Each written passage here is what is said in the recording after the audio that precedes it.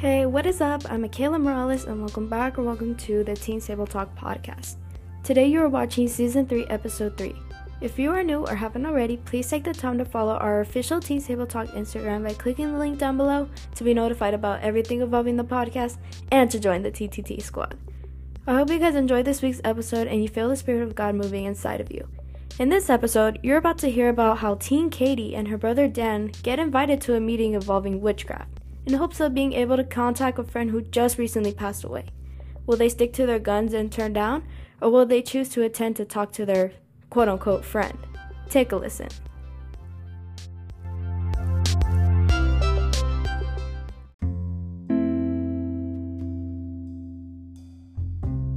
It was Katie who rushed home and told her parents the news. He died! She gasped. Jerry died! Oh, how sad. Comforted mother. I'm so glad he came to Vacation Bible School last summer and accepted Jesus as his Savior. For even though we will miss him, we know he is with Jesus and we will see him again someday. Weeks passed. Then one day, Jerry's sister Rita had some exciting news for Katie and her brother Dan. We're going to hear from Jerry, She told them. Did you know the dead can talk to you? Dan scowled. I don't believe it. Well, it's true. Insists Rita. Tomorrow we're going to a meeting called a Science, where there's a medium, someone who contacts the dead spirits. We asked the Ouija board and it said Jerry will come to talk to us. Rita shows them the Ouija board. Put your hands on the pointers with me and ask it a question. The pointer shows the answer. Come on, try it. No way. Declared Dan. I don't want anything to do with it. Back home, the children asked their parents about it. To put faith in an Ouija board or sciences is wrong, Mother told them. Dan nodded.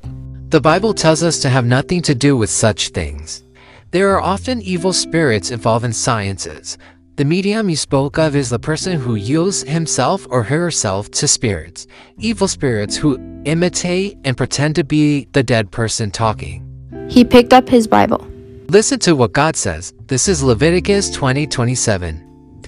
Men and women among you who act as mediums or psychics must be put to death by stoning. They are guilty of capital offense. Wow, this makes it plain enough. Exclaims Katie. There are two powers on earth, God and Satan's. Continue, Dad. But God is stronger than Satan. He is the only one who knows all about the future.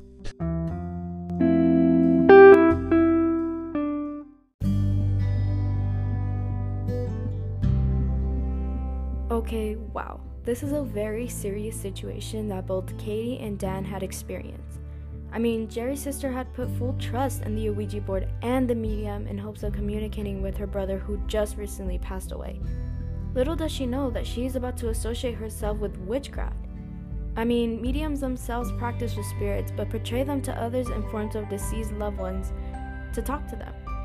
Unfortunately, we are seeing an increase in many witchcraft practices in our society today. Items such as crystals, tarot cards, evil eyes, certain types of jewelry or chains have been widely spread and popularized. Many believe that practice with these things give them clarity of the past, present, and future.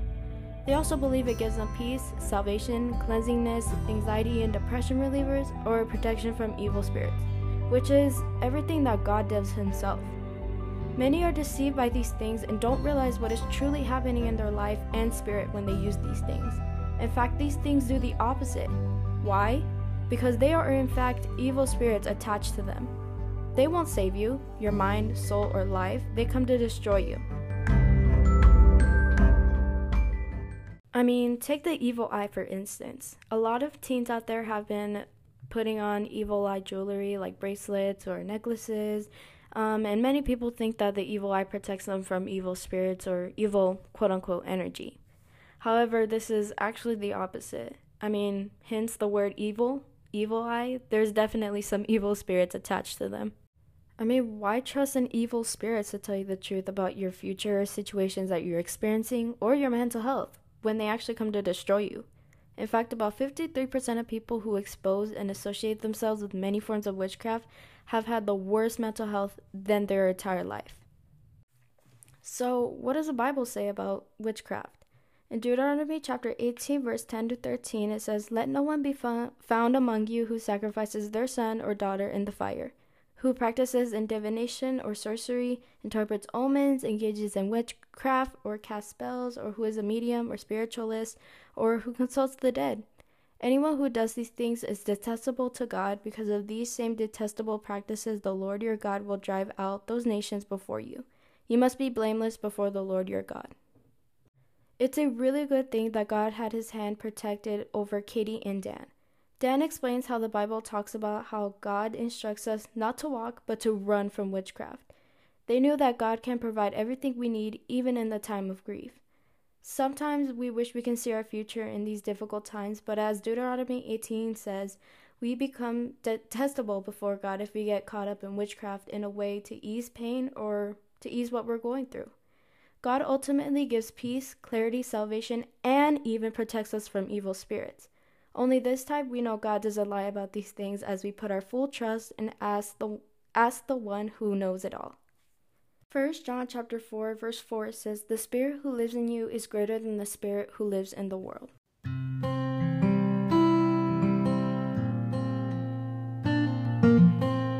So, how about you? Do you wish you can see into your future? Have you yourself seen an Ouija board?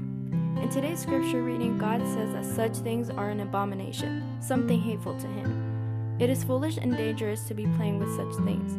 Instead, look to God and his word to learn all you need to know.